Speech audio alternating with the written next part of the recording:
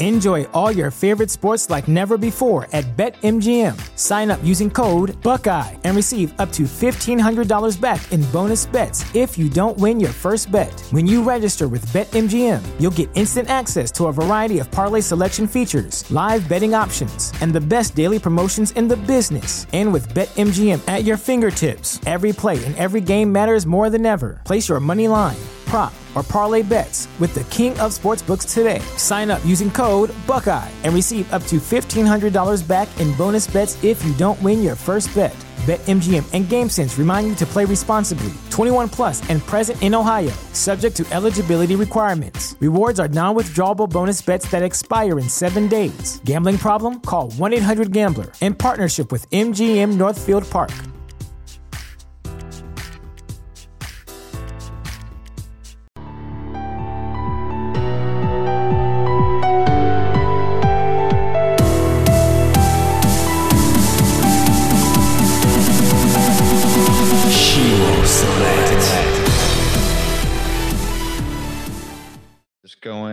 Okay, and we're up. Blake, we are live. Coming from Michigan. I'm over here in Blacksburg. How you doing, man?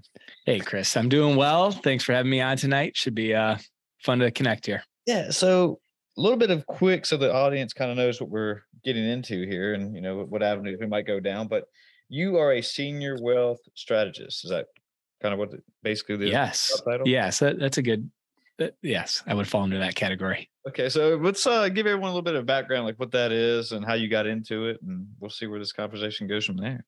Sure. So for me, you know, I had always really been interested in business, in finance and entrepreneurship. I think really it started back when I was young. I used to caddy quite a bit. So that was kind of my job growing up. You know, starting at 13, pretty much did it all the way throughout college. And I would work for, you know, with caddying, you get to spend 4 or 5 hours walking with guys who are pretty successful at what they've done. You know, they've been able to do well enough that they're playing golf on a Tuesday afternoon or whatever the case may be. But I was always just curious as to what they did. I often found that they would just answer things like, well, I own this business, or I used to run this business and I sold it. It always revolved around business, and being able to play golf on a Tuesday afternoon, as I mentioned, always sounded attractive to me. But I got to learn a lot from those type of guys I worked with. So when I went to college, I studied entrepreneurship. I kind of sought out, at that point, one of the only schools in the country that had an actual entrepreneurship major, which was in Pennsylvania. So ended up going there and learned about some kind of financial type of strategies when I was in college. And so I started to go down the finance route. As I left college, kind of entered the financial world, I was involved with a firm that did pretty typical financial planning, right? So I was able to sit with some older advisors, just kind of shadow meetings. And one of the things that I quickly picked up on is people who had kind of gone all down that traditional wealth accumulation path. A lot of the places where their money was sitting or what they had done pre-retirement, they didn't necessarily love where they were positioned at, 60, 65 or whatever age that they were going to then want to retire.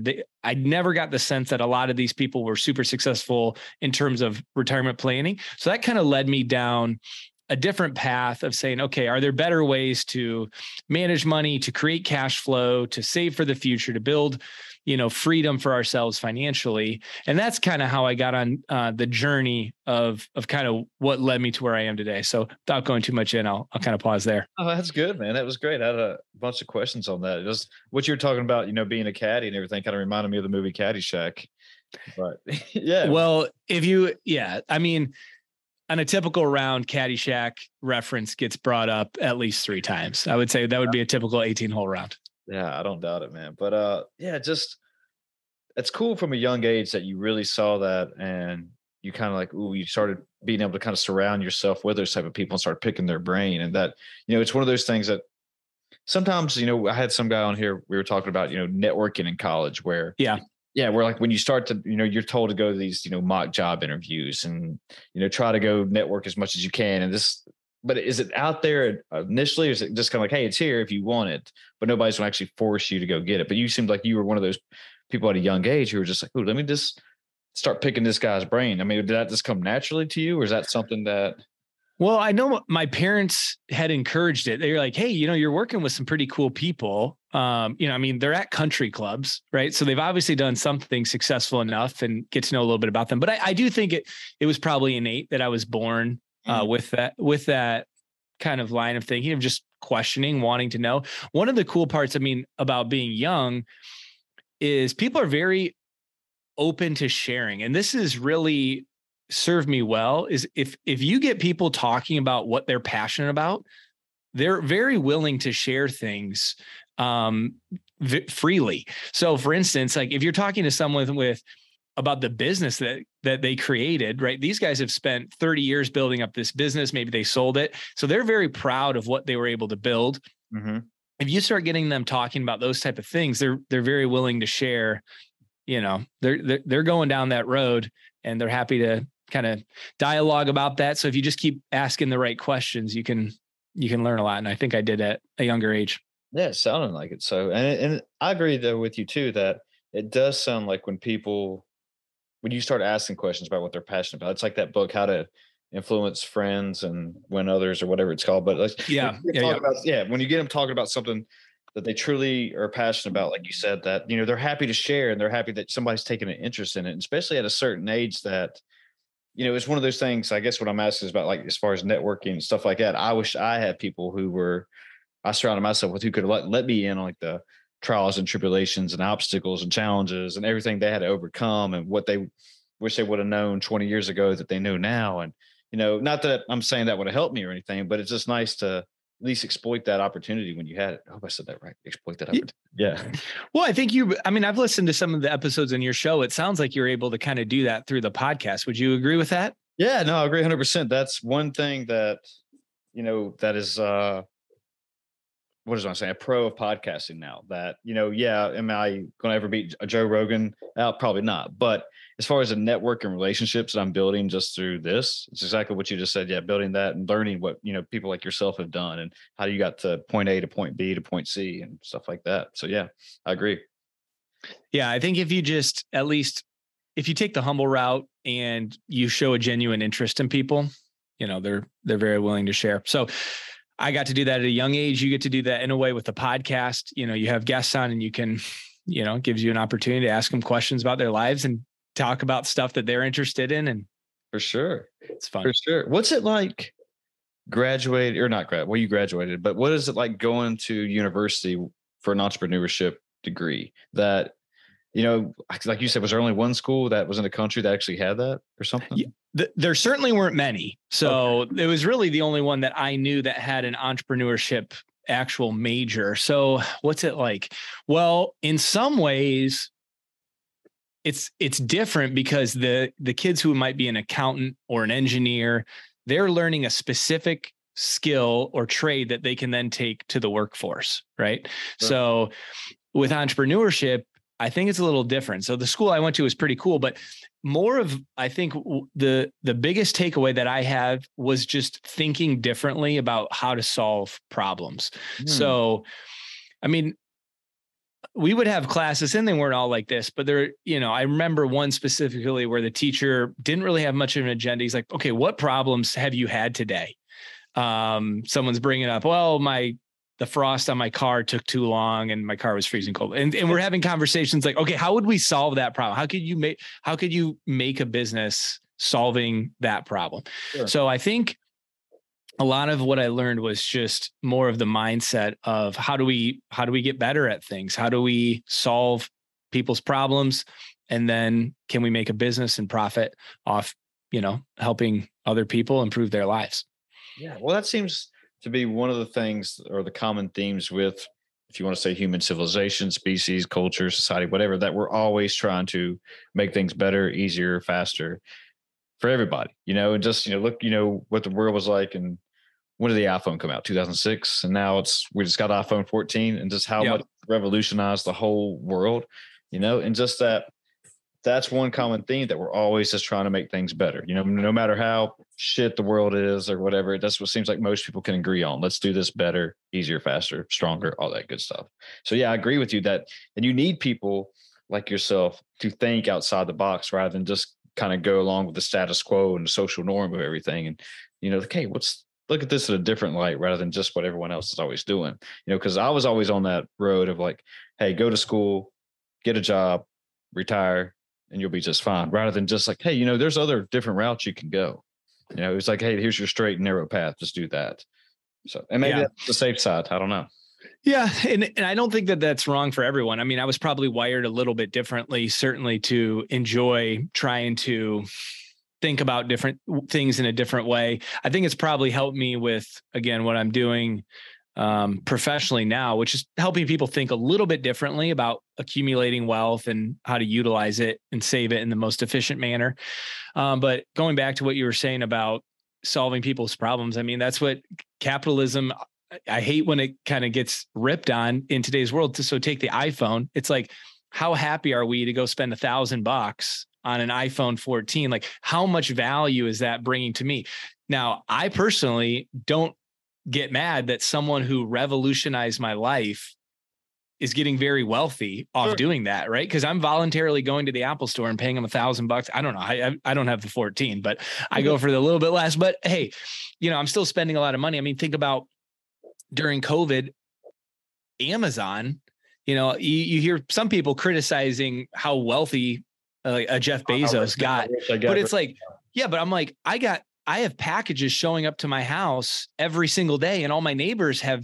I'm like, our country couldn't have functioned, or probably the world, but at least around me, couldn't have functioned in the way that we did had this business not had been established, right? So, yeah, I mean, that is really what leads civilizations to grow, is incentivizing people to solve other people's problems and make life better. Yeah. Well, I wonder if people say, like, "Ooh, I hate capitalism," blah, blah, blah. And it's just because they think they're supposed to say it in the company they're in. Just because, obviously you've ever heard, like, you change around your morals and values depending on what company you're in at the time. It's like, oh, wait, did you freeze up on me? Yo, you're back. I totally lost that question. All right. So, yeah. So I was wondering, I think my internet just kind of went out for a minute, but that's my train of thought. Do you think capitalism. So I think that people, there we go, that they say they don't like capitalism, but just because of it's like what you're supposed to say, depending on what company you're in. But they really, like you said, it's made life so much easier where you can just get packages in 2 days and food delivered, and you don't even have to leave your doorstep and worry about. And if you were scared of COVID, you don't have to worry about, I'll just stay in here. I'm good to go. I guess that's my question though. Do you just think that people just kind of say things just because it's trendy and edgy and they don't really know what it is or what they're believing in or what they're actually saying out loud? That could be true. I mean, I think frankly, I just don't know how much history people have studied on, what other system has lifted, as many people out of poverty. So, yeah, I think it might be the case that people either just don't know. It does sound trendy. I mean, that's certainly the way of the culture now, is just to kind of rip on those type of things. But I think if you stop to think about it, or maybe if I was able to have a conversation with someone, I could probably convince them that solving other people's problems is going to happen most often when people have a way to profit by solving other people's problems. Yeah, I mean, if you get really good at something, and you want to make a profit off of it, just being a private business or whatever, rather than like having the state use it. I mean, I don't understand what the issue is, just because if you're really good at helping people financially, I mean, and I'm not, and then like, I don't mind paying for that luxury or whatever you want to say to get that benefit out. And just that, I don't get why people, what's the argument there? Like, oh, I hate maybe this is not a capitalism podcast, but I don't get what like, oh, it all should be equal no matter what. Right. But I'm not in favor of that. I mean, I even have a 5-year-old right now who I'm trying to introduce a few of these concepts to, of like how the world works, because he doesn't really get to see what I do, right? It's not something that I'm doing in front of him. So, like, let's say I'll go to the barber shop and I'll have him pay money, I'll have him hand the barber the money for the haircut. And then it's like, that gives me an opportunity to say, hey, look, Dad went to work. He added value to someone's life. I received money for that, right? And then we're able to use this money to go get all these other things for people that we want, like a haircut. So I can't give you as good of a haircut as the barber can, but the reason that this works is because I'm working on this end, doing what I'm good at. So Sure. helping people in some way and receive compensation. And then that compensation then can be distributed for all the things that you and I want to go do. When you are working and you're helping people, I mean, you kind of said maybe a little bit earlier, but is there a certain age group that you seem to be working with the most? Just because that, like I said before we started this podcast, like as far as being a financial person, like that's not my mindset. I've dabbled in it, but as far as taking deep dives or anything, that's not me. But, or is it like, I think you talked about people who were almost getting ready to retire, then kind of figuring out that, ooh, wait, maybe I'm not ready. Is there a certain age demographic that you kind of seem to go towards first, or is it just kind of hit and miss? Or yeah, so my overall thing is we're not working with people specifically purely with the goal to retire. So let me kind of back up. I think the general philosophy, and you kind of mentioned this earlier, is, go to work or, get an education, go to work for 30, 40 years, accumulate a nest egg. Mm-hmm. And then once you hit that nest egg is big enough, spend that nest egg down during quote unquote retirement. Right. Yeah. Now, where I was starting to see the holes in that thinking is like, well, it takes a lot of money to be able to accumulate enough capital in these, 401ks, IRAs, whatever you're saving in for retirement, or a combination of those, to be able to then just spend that down over a 30-year time period.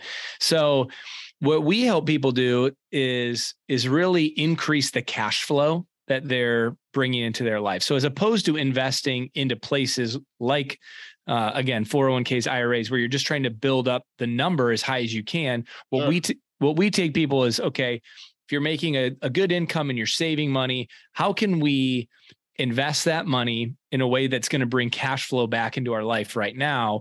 Because what we're finding is it's much easier to replace your income if you have passive income streams or passive cash flow streams than just trying to accumulate millions of dollars in an account. And you can do that a lot quicker using some of these kind of alternative investing, alternative cash flow streams and strategies that we help people implement. Well, what kind of strategies are we talking here? I know you said about investing and stuff, but it's like for someone like myself, mid-30s, maybe more high risk stuff to go into, and versus somebody who's in there getting ready to retire? Yeah. So we work with a lot of people who are already down this cash flow investing kind of route. So what I mean by that, what most people will understand is real estate, right? So you can invest in real estate, and there's benefits, there's pros and cons to investing in real estate. But one of the benefits is that you're creating cash flow into your life right now. So if I invest into Bitcoin, while I'm not opposed at all to investing in Bitcoin, it's more speculative, as you mentioned. Yeah. At the end of the day, you're still trying to accumulate capital in Bitcoin that you eventually are going to deplete at some point. So it might take you a while to accumulate enough that you can say, hey, I can just live off the fruits of my Bitcoin investment. Where if you invest in real estate, again, there's multiple ways to do it, but just very high level. One of the cool parts is, okay, now I have cash flow coming into my life right now. So I'm already seeing the benefits of this investment, maybe a couple months into doing it. Like I can actually go spend this money and live off it, or I can accumulate it, go buy more real estate. So something like real estate, investing in businesses, there's all types of things out there. But really what we do is help people invest for cash flow and then add kind of efficiencies to how they're doing that. Is it tough right now, especially with, I guess we're out of the pandemic right now, but is it tough to kind of, or to help people to try to get into this and start investing and inherit some of these strategies? Because more people are kind of more like, ooh, maybe I shouldn't be doing anything right now, just because of, technically some people say we're in a recession, what Amazon, or is it Amazon or Microsoft just laid off some employees, quote unquote recession, and that people are kind of scared to do a lot of things with their money, especially. So is it kind of tough right now getting people into this, or is it? Yes and no. I mean, it depends on what people are doing. So what I help people with specifically is enhance what they're already doing on that side. So I'm not coming to people saying, hey, here's all these investment options of what you can do.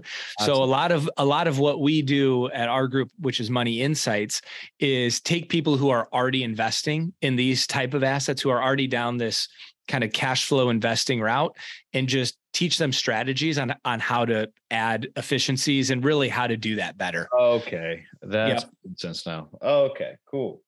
So, I mean, are these strategies you came up with just on your own and stuff that that works and doesn't work, that works for Blake? Or is it just stuff that you kind of learned just growing up, talking to people on the golf course or whatever? Yeah. Yeah, that's a good question. So some of these, like some of the core strategies that we do now, I actually learned in college. So speaking of entrepreneurship, so I had a professor who ran e-commerce businesses, right? And so he was like, hey, Blake, you should check out these strategies using life insurance. So I use life insurance as a way to hub my cash or create like a pool of cash that I then have access to go invest in, build my e-commerce businesses. So he uses these life insurance policies as a funding source to grow his business. So when I got out of college, one of the things that I was realizing is, okay, I'm going into business. I think the best kind of rate of return that I'm going to get is growing businesses. Like that's where I want to make my money, is trying to grow businesses. And so I looked at, okay, where are places that people are putting their money? Most of the places that we're told to put our money are places that we don't have access to. Sure. So like a 401k, an IRA, pay off your house as quickly as possible.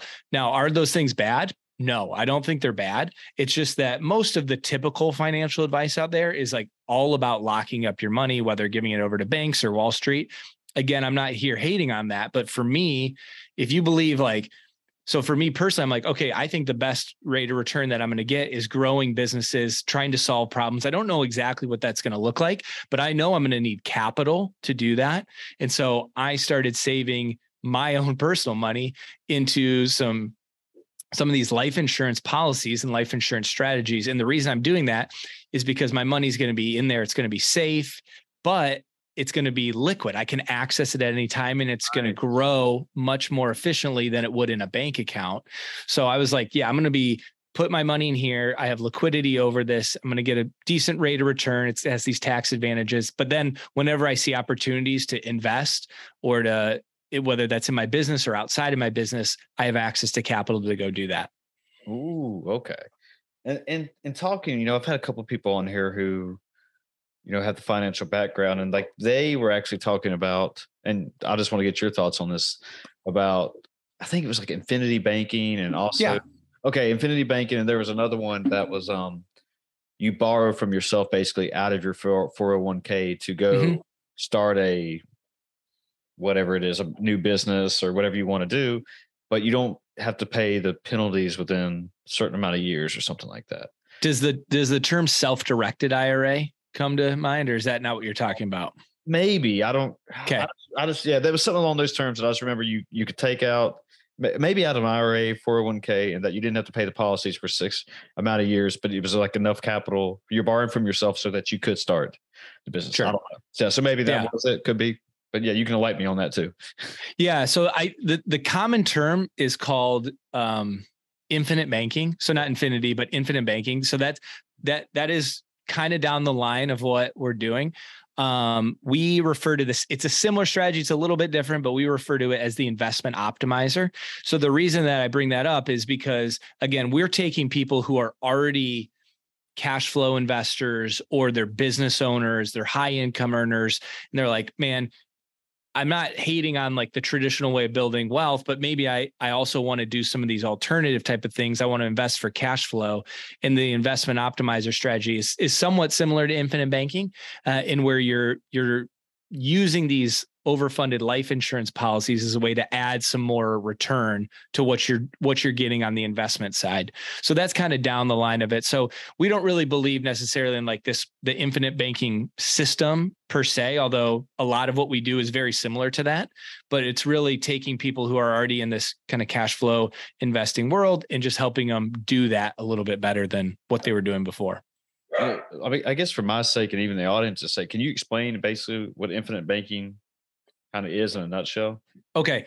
So where it gets misconstrued is it's using a special type of life insurance policy, but it's not using that as your investment. So when a lot of the people who don't like the strategy or will kind of write it off will say, well, I could get a much better rate of return in the stock market or whatever. Sure. And that is true. That is very much true. You'll get a higher rate of return in your investment. So what infinite banking, or the investment optimizers, I like to call it, is using a very special type of life insurance as a financing tool, essentially. So it's replacing where you're storing your capital in between deals. So let's say I'm a real estate, or Chris, let's say you're a real estate investor. Okay. So what would typically happen is you're going to build up money in a bank account, right? You need it somewhere safe and liquid. Most people are using just savings accounts. You want to go buy a piece of real estate, you liquidate that bank account. Now it's producing cash flow for you. Where does that cash flow go? Right back into the bank account. So people may love what they're doing, investing in real estate or business, whatever they're doing, but they don't like what their money's doing for them in the meantime, right? In the bank account, it's safe and liquid, but it's not earning anything, no tax benefits, nothing like that. So what this strategy is all about is saying, okay, let's replace the bank account with these life insurance policies that have a lot of characteristics as the bank. So our money's safe. It can never go backwards. It's liquid. I can grow my money tax-free, but over my life, I'm going to earn 4 or 5% rate of return. Again, tax-free.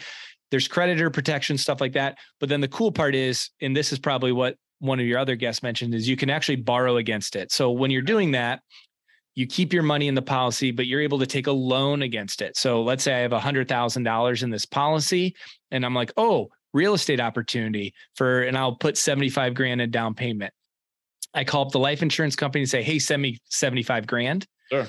When you do that, that's actually the life insurance company's money that's being sent to you, and your cash is serving as the collateral for that loan.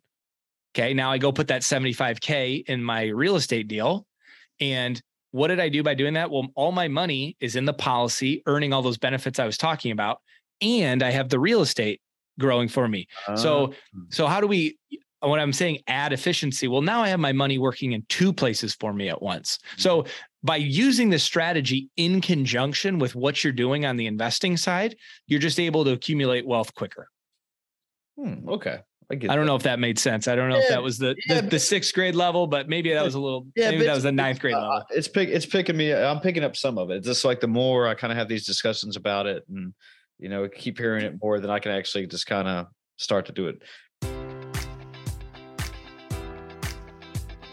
Enjoy all your favorite sports like never before at BetMGM. Sign up using code Buckeye and receive up to $1,500 back in bonus bets if you don't win your first bet. When you register with BetMGM, you'll get instant access to a variety of parlay selection features, live betting options, and the best daily promotions in the business. And with BetMGM at your fingertips, every play and every game matters more than ever. Place your money line, prop, or parlay bets with the king of sportsbooks today. Sign up using code Buckeye and receive up to $1,500 back in bonus bets if you don't win your first bet. BetMGM and GameSense remind you to play responsibly. 21 plus and present in Ohio, subject to eligibility requirements. Rewards are non-withdrawable bonus bets that expire in 7 days. Gambling problem? Call 1-800-GAMBLER in partnership with MGM Northfield Park.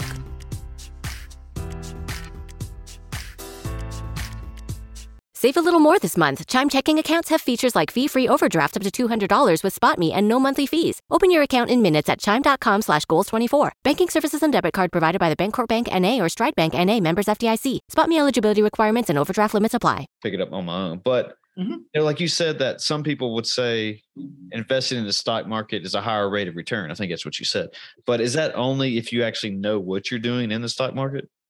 Well, I think because you'll have a lot of people, if you just listen to mainstream media, financial media, they'll be like, oh, buy term insurance, invest the difference. And what they're saying is, yeah, if you put your money into whatever mutual fund over the life of the 40 years that you invest in that, you'll probably earn 7%, 10%. I don't know what they say.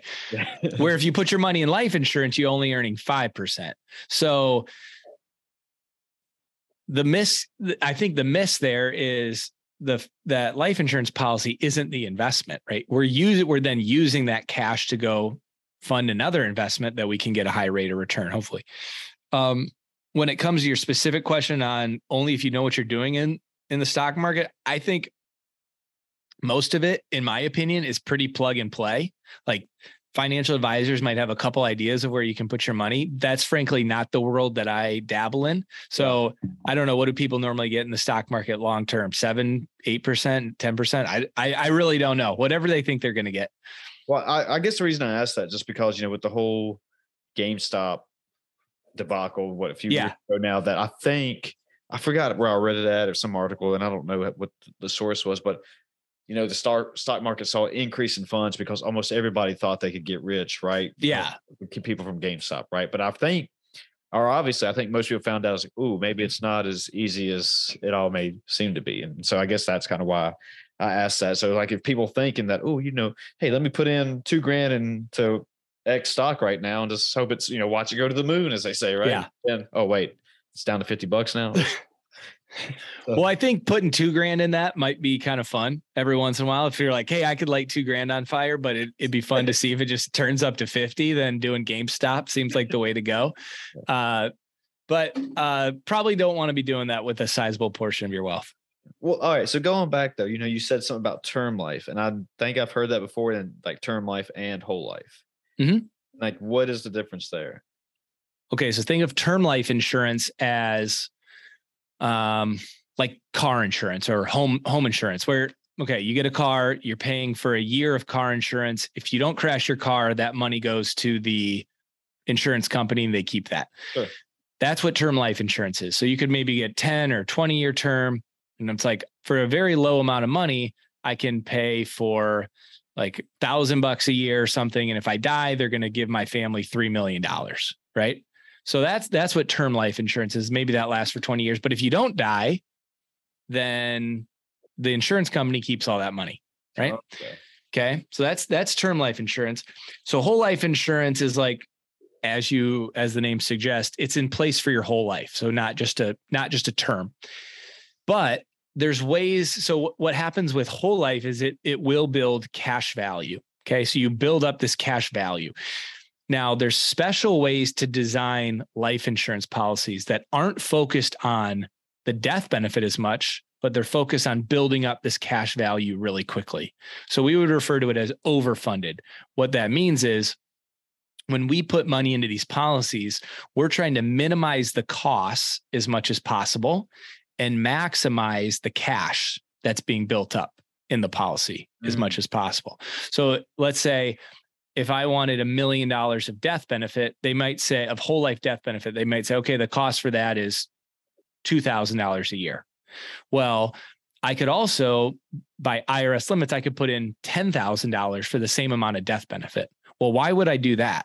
Well, that's because I want to grow the cash value portion as quickly as possible.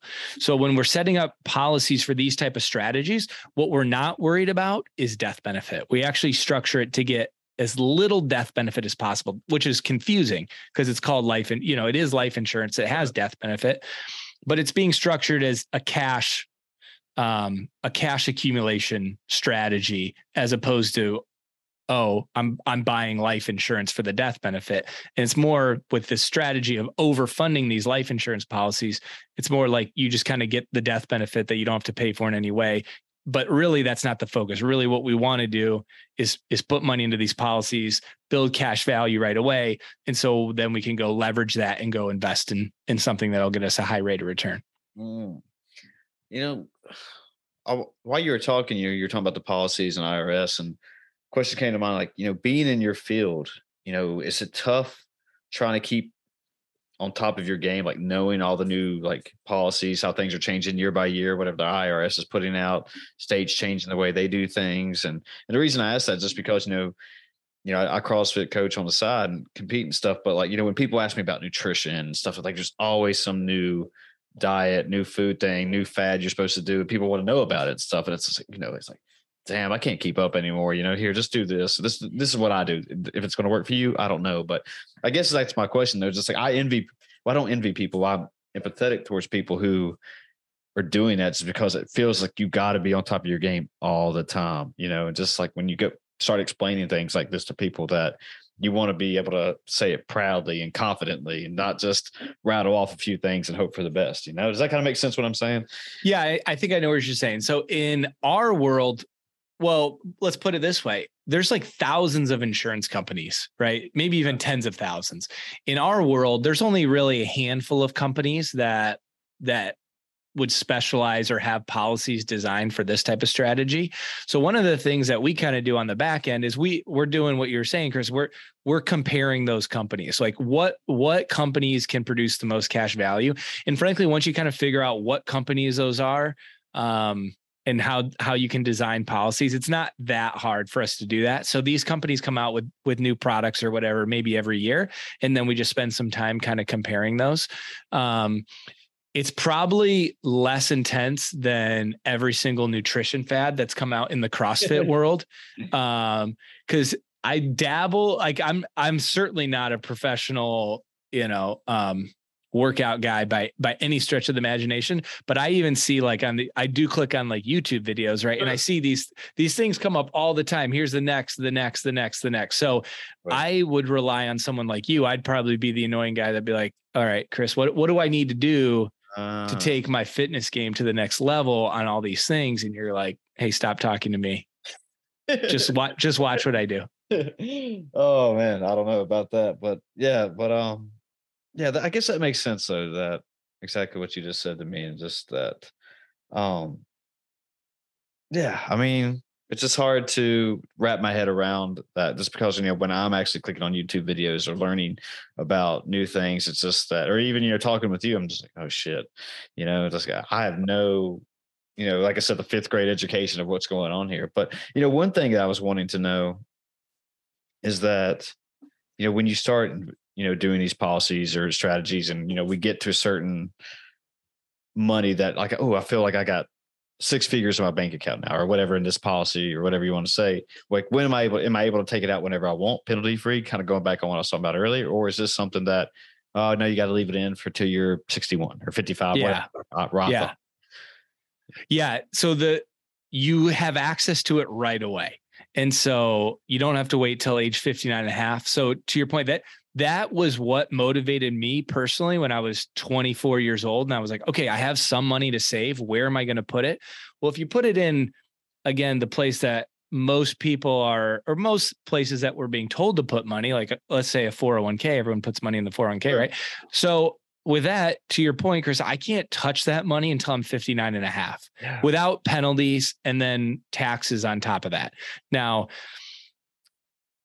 again, that it goes back to the philosophy. Okay, if I'm able to create value elsewhere, and I'm going to need money to put, I'm going to need capital to go out and create a rate of return by investing or creating a business or doing whatever I'm doing, adding more marketing to my business, whatever I'm doing. If I need access to capital, I can't, that's a bad rate of return for me to be putting my money in a 401k. So for someone, if you don't have any financial expertise, it might be best just to put your money in there and, hope it kind of grows over the long term. I think the market would do that. But for someone maybe like myself or other people who are saying, hey, there's investment opportunities that I want to be able to tap into, they need a place to put money. If you got $100,000 sitting in a bank account, yeah, that's going to start to be like, okay, well, what's inflation right now? Stated 7-8%, maybe even more than that. So by having money in these bank accounts, I'm essentially losing 7 to 8% a year of purchasing power. So why don't I shift it into a place where I can get the same type of benefits of the bank account, safety, liquidity, but I can grow my money much quicker than a bank account, and I can access that, at any time. I don't have to pay taxes. So I know that's a long answer to the question, but yeah, the reason that the people are using this strategy is because they have other opportunities that they want to go out and take advantage of, and using this as opposed to a bank account is just going to be more profitable. If I can plug, if you want to know more about this, I know I'm kind of talking about it here. We do have videos on our website, which is moneyinsightsgroup.com. And we just have free webinars and other free information that if someone is interested and want to learn more, you can just go check out some of those free resources.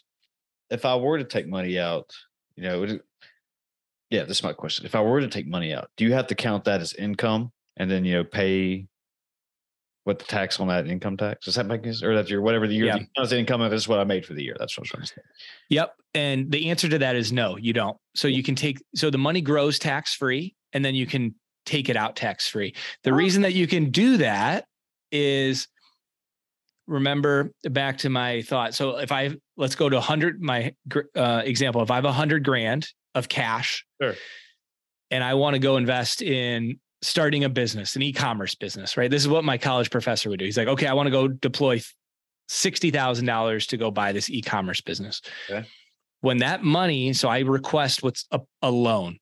Okay. So I don't actually withdraw the funds, that $100,000. The insurance company has my $100,000 sitting in cash. And so what they'll do is they'll be like, oh, Blake wants a loan. Chris wants a loan. We'll send him $60,000 of the insurance company's money.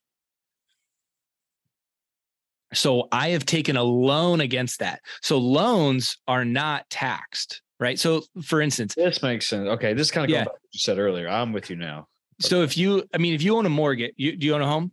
Yeah, I do. Okay. So when do you have a mortgage on that home? I do. When you receive those funds for the mortgage, was that taxed? No. The answer was no. Yeah. Right? I was thinking. I know. Yeah. Okay. So let's say you buy a $250,000 home and you get a $200,000 mortgage. That $200,000 that you receive for that mortgage, that's not taxed to you. So what the IRS says is that, okay, the bank just transferred capital from them to Chris. That wasn't a realization of income, right? So that $200,000 you don't have to pay tax on. Well, the same thing's happening with these policies. That's why it's a little bit of a tax hack where I'm never actually withdrawing funds. I just take loans against that. And so when the insurance company sends me money, it's totally tax-free. So now my money's growing tax-free. I can access it tax-free and then deploy it into other investments. Gotcha. Yeah. So, I mean, why are not more people jumping on board to this compared to traditional, like we've been talking about 401ks, like I have a Roth IRA and my uncle helped me set up and I can't really do anything with it except invest, into it and just hope whatever I'm investing in is, I go for big dividend returns. That's kind of on stocks. That's kind of my strategy there. But I mean, it seems like more people should be jumping on board to this. Is this not that mainstream? Is it not cool? Is it not sexy? What is it? I think first off, the answer I sometimes like to joke with is because I haven't talked to everybody yet.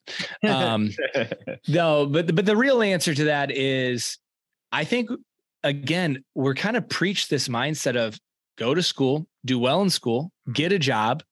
What do you do when you get a job? Save money into these accounts, grow those accounts till you're 65, and then hopefully you'll have enough money to retire.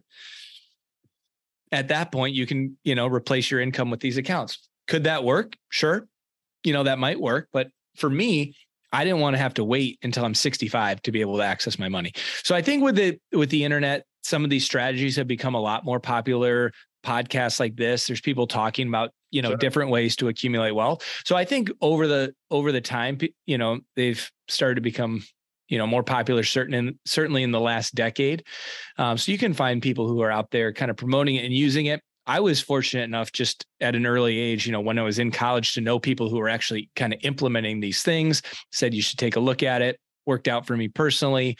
I kind of got passionate about doing it and saw what I could actually accomplish with my own life. And then have been able to help other people do some of the same things. Yeah. Once you start seeing the results from anything, like you just said it, that's, ooh, okay, this is starting to mean something, once you start seeing your money grow like that. But I mean, so somebody like me, if I was actually wanting to get into this, what would you say, like when I asked, like, okay, we've talked about all the good stuff, right? You get your money out, watch it grow, you're actually getting more out of it in this thing compared to the stock market. But I mean, what risk? Did you drop on me again? Oh, you're back. Okay. Yep. I think I've dropped out again. But yeah, so I guess my question is, like, what are, like, for somebody like me, like, okay, so we talked about all the good stuff. What are the risks? That I would be looking at. So there's with this strategy, there's really not that many risks, or frankly, there's really no risk in the sense that the money is guaranteed to grow. So where the risk is going to come in is where are you going to deploy that capital after, right? So again, think of this as your bank account on steroids, and the risk is then going to come in because I'll take it back to this. If you just said, hey, I'm just going to put money in this as opposed to my Roth IRA over the long term, I'd say, hey, that's probably not a good idea, right? Because you probably will very likely grow your money more in the market using whatever type of investing strategy in the Roth IRA than what the cash value of the policy will grow with. What you need to be able to do is then leverage that, take a loan against it, and then go deploy it into other types of assets that are going to create higher rates of return. So when you do that, like depending on what you go do on the investment side, that's where kind of the risks will come into play. So get in one of these policies with you, take it out, then like maybe keep it into my Roth IRA, just kind of do a loop like that. Well, the problem with investing into the Roth IRA is that it's not going to create any cash flow, right? So you're putting in money into the Roth IRA. You're right. And then you can't touch it out till you're 60. So that's why this strategy doesn't really fit in with that. It's again, if you're investing in businesses, notes, e-commerce companies, real estate's the big one, right? So we're using this strategy in conjunction with anything that people are doing to create cash flow. So think of it, so that those are the type of investment activities that this strategy will propel. So treat it, and I think you said about this earlier, and it might be finally coming together for me, but I should treat it like a passive income. Yeah, in a way. That would be the best. After however long we've been talking, it's finally starting to click with me somehow. So yeah, that makes sense to me, because that's one of the things that I've always wanted to get into, didn't know how to get into. What is a good passive income for me to just, like we've just been talking about, just so I can pay for X, Y, and Z during the month without having to rely on the actual honey hole, There you go. And so that's we do have a podcast. We bring on people who are teaching some of the strategies of where you can deploy your capital. You can find that podcast on our website as well. So we are kind of building a community of people who are doing those type of things. We probably have over 1,000 clients who are actively investing into different types of things, who are utilizing this strategy to kind of create additional return onto what they're already doing. So if that's something you're interested in, you can always check out our website. Do you kind of just accept one come all, kind of philosophy, just that, I think we talk about high income, high return. I mean, is that, do you have to have a certain income to start investing with you, or you just kind of like, hey, if you want to jump on board, give me a talk and we'll figure it out, or something like that? Yeah. So, what we have found are these strategies tend to work better for people who are on that higher income train, looking to go build a higher net worth. So our kind of motto is high income to high net worth. Does that mean you have to be a high income earner to use some of these strategies? No. I started when I was 25 years old. I wasn't making much money, at that point.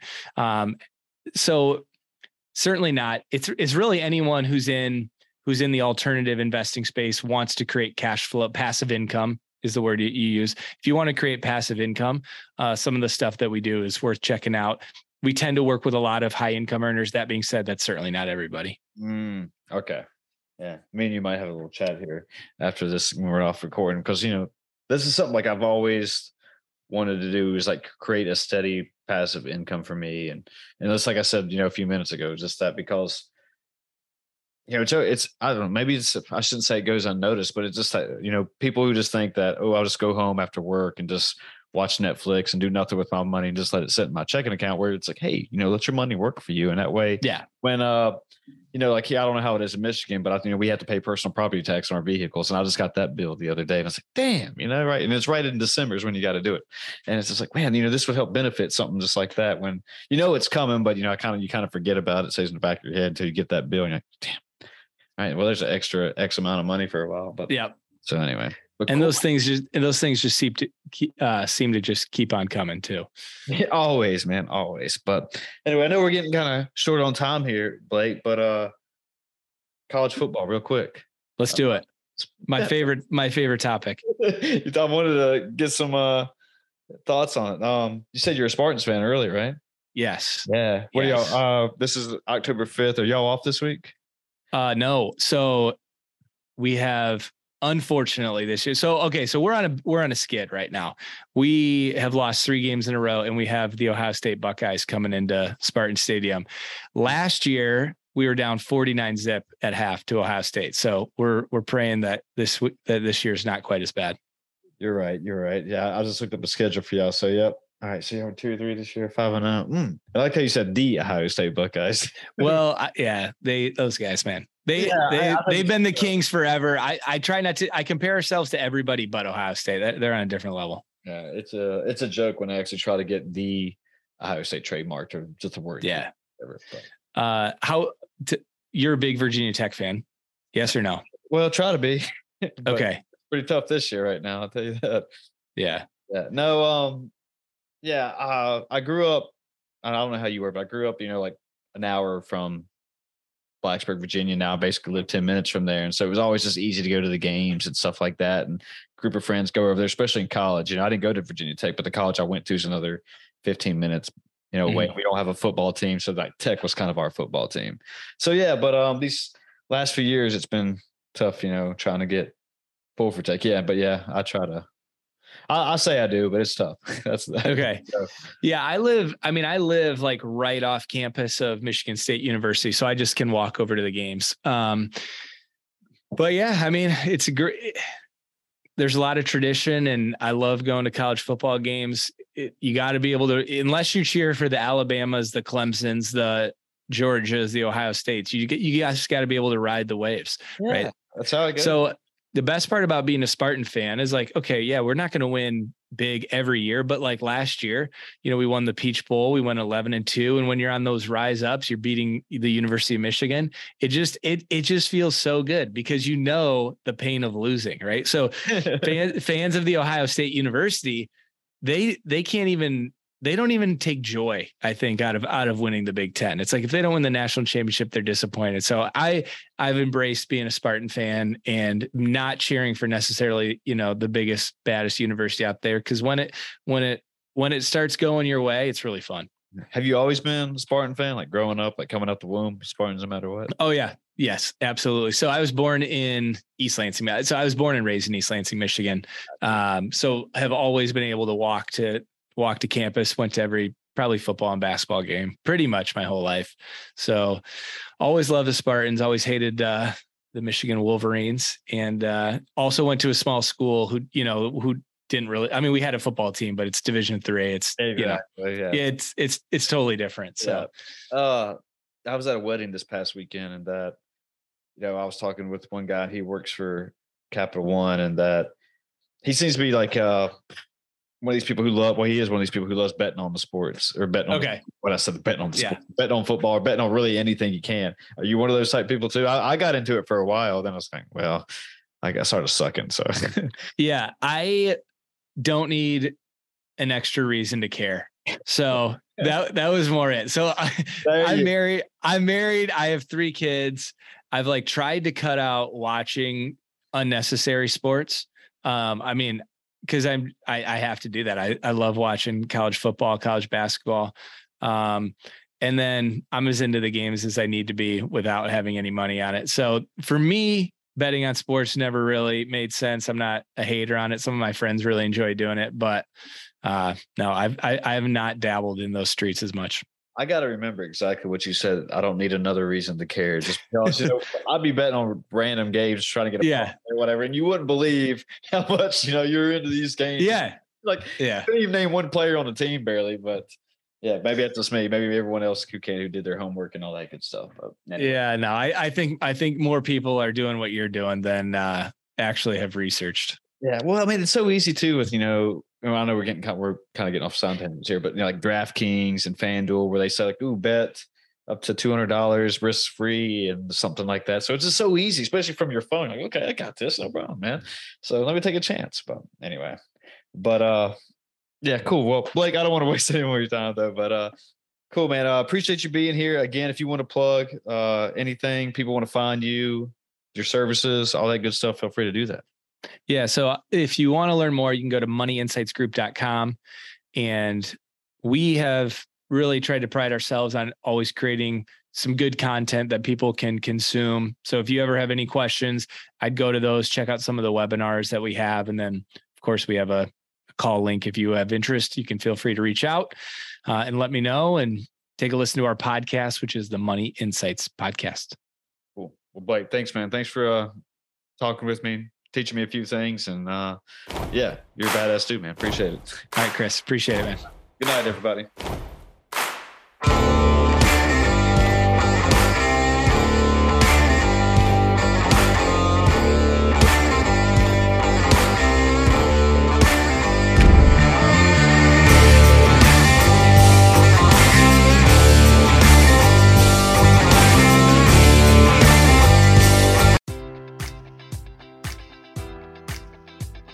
Enjoy all your favorite sports like never before at BetMGM. Sign up using code Buckeye and receive up to $1,500 back in bonus bets if you don't win your first bet. When you register with BetMGM, you'll get instant access to a variety of parlay selection features, live betting options, and the best daily promotions in the business. And with BetMGM at your fingertips, every play and every game matters more than ever. Place your money line, prop, or parlay bets with the king of sportsbooks today. Sign up using code Buckeye and receive up to $1,500 back in bonus bets if you don't win your first bet.